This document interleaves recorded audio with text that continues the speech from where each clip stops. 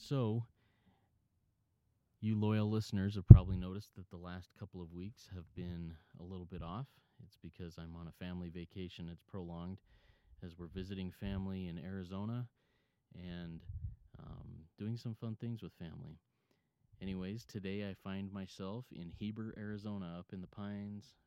Beautiful scenery, and I'm sitting on, I have no idea how old this tractor is, but it's rusted out and really old, probably from the 20s or 30s.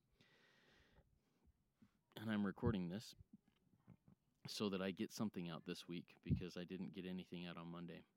I'm just going to do an in their own words from a story written by my grandfather, Clyde Higginson. This one's about his experience as a bomber pilot over the Pacific in World War II. This one's called Faint Right, Dive Left. I'm out in nature, as I mentioned, so you may hear some birds chirping or maybe some family talking a few hundred feet behind me in the cabin. But I'm just enjoying things. It's beautiful, and I'm having a good time. As always, I'm really grateful for the support of our partner, A Life Untold. As I've mentioned in previous episodes, my mother, Deborah Barton, has been working on getting her story together so that she can get that hardbound book. And I've got her standing here right with me, and I'm going to ask her a few questions about how it's going so you can kind of get an idea of what it looks like. So, Mom, how are you enjoying this A Life Untold process? Well, it has started me doing something that I have wanted to do for years and years and years. Probably for the last at least 5 years, I have said for Christmas, I'm going to have my life story written up so that I can give it to my kids for Christmas. So that's been 5 years, and nothing happened. I would maybe write one story, and then that would be it, and then I'd forget it for another year or two, and then I'd say, for Christmas, I'm going to finish my life story. And then when Justin gave me this opportunity, it is so fun. It is so fun. I'm not done with it yet, but I'm getting pretty close, better than I've ever been. And what it's done, as I have answered the questions, because there's kind of questions there that you just answer, and once you start answering the questions, a lot of things just start coming back.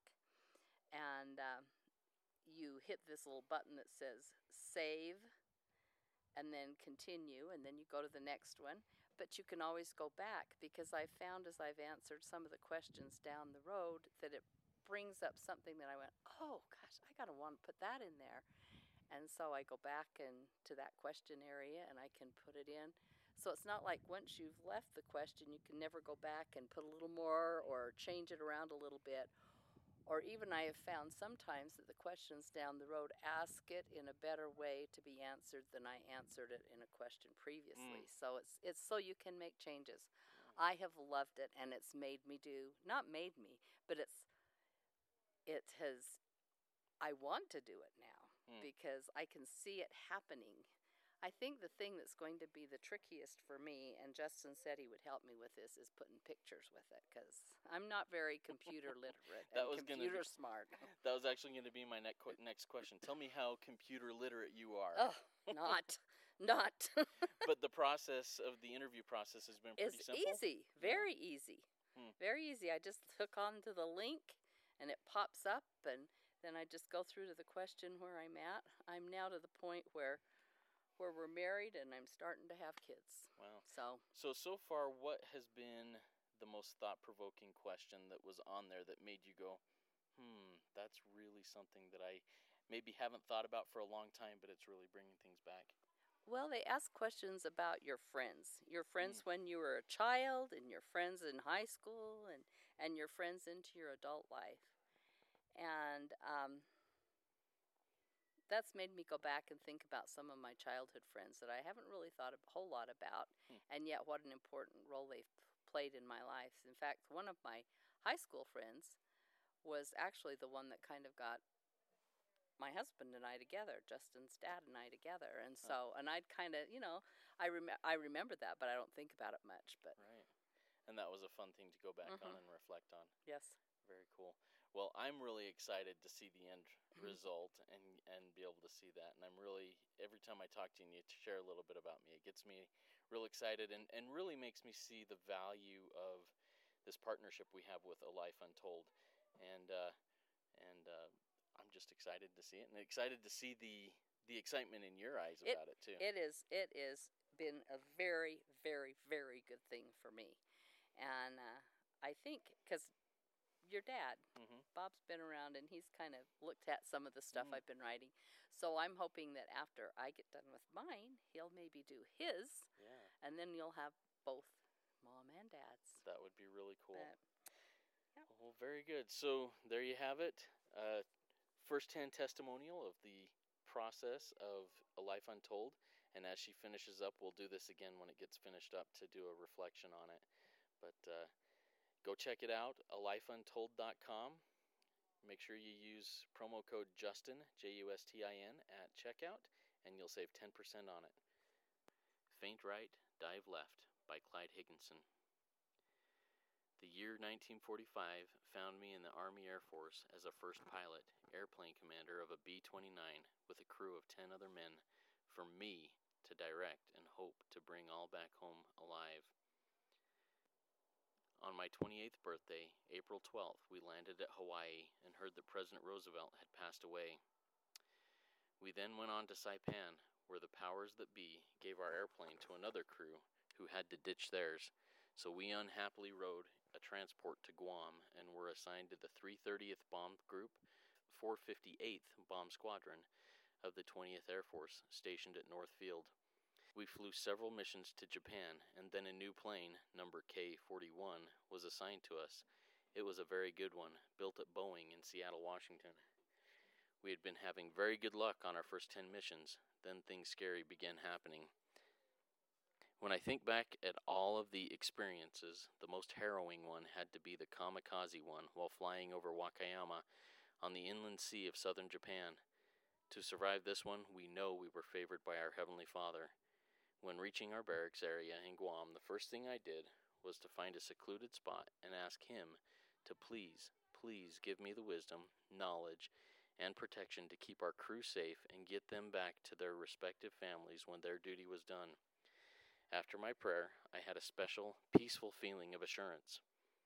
A prayer before takeoff was standard procedure of our beloved chaplain.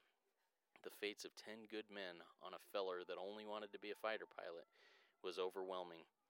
No one could have surpassed my desire again to behold the face of my beloved Thelma and my daughters Sharon Ann and Linda Joy, ages 2 and 1, whom I had bid a teary goodbye to at Fort Kearny, Nebraska. As we took off for our target to be bombed in squadron formation near Wakayama, the engines purred like a cat eating cream. But just 1/2 hour from rendezvous, where we formed in squadron formation for the bomb run, our left inboard engine blew a cylinder and had to be feathered immediately. Our secondary target was Wakayama, just off to our right. By using a little more gas and climbing to 15,000 feet, we figured we'd be safe from anti-aircraft flak and still be able to get to Iwo Jima for repairs. With these 1,000-pound bombs, we could do a lot of damage to big warehouses and railroad yards we could see on the coast. We played like we were a sleeper plane, one who took pictures only. We did not open our bomb bay doors and even let the propeller on our bad engine windmill to make them believe all was well with us. Art Talbot, the bombardier from New Jersey, shouted, "Bomb bay doors coming open." He lined up on those juicy-looking targets below with his accurate Norden bomb sight. So far, not one shot had been fired at us. "How come?" I asked Dick Farr, my co-pilot. Dick answered, "Dunno. Seems weird, and no ack-ack." Then Art yelled, "Bombs away! They're in a string and they'll rip 'em."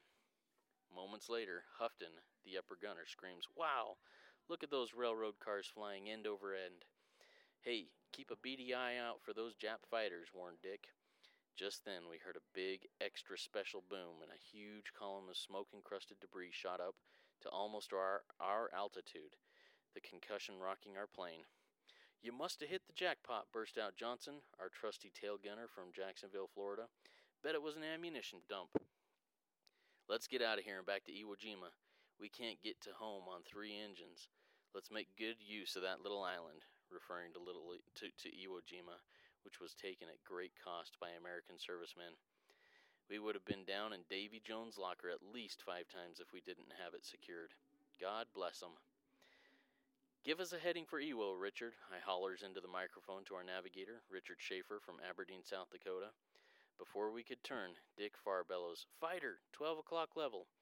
A mere speck with wings appeared out of that direction, at a closing speed of over 600 miles per hour. There was no time for any plan. Into my mind flashed the instructions: feint right, dive left. I cranked old cue ball, the name of our plane, into a slight bank to the right.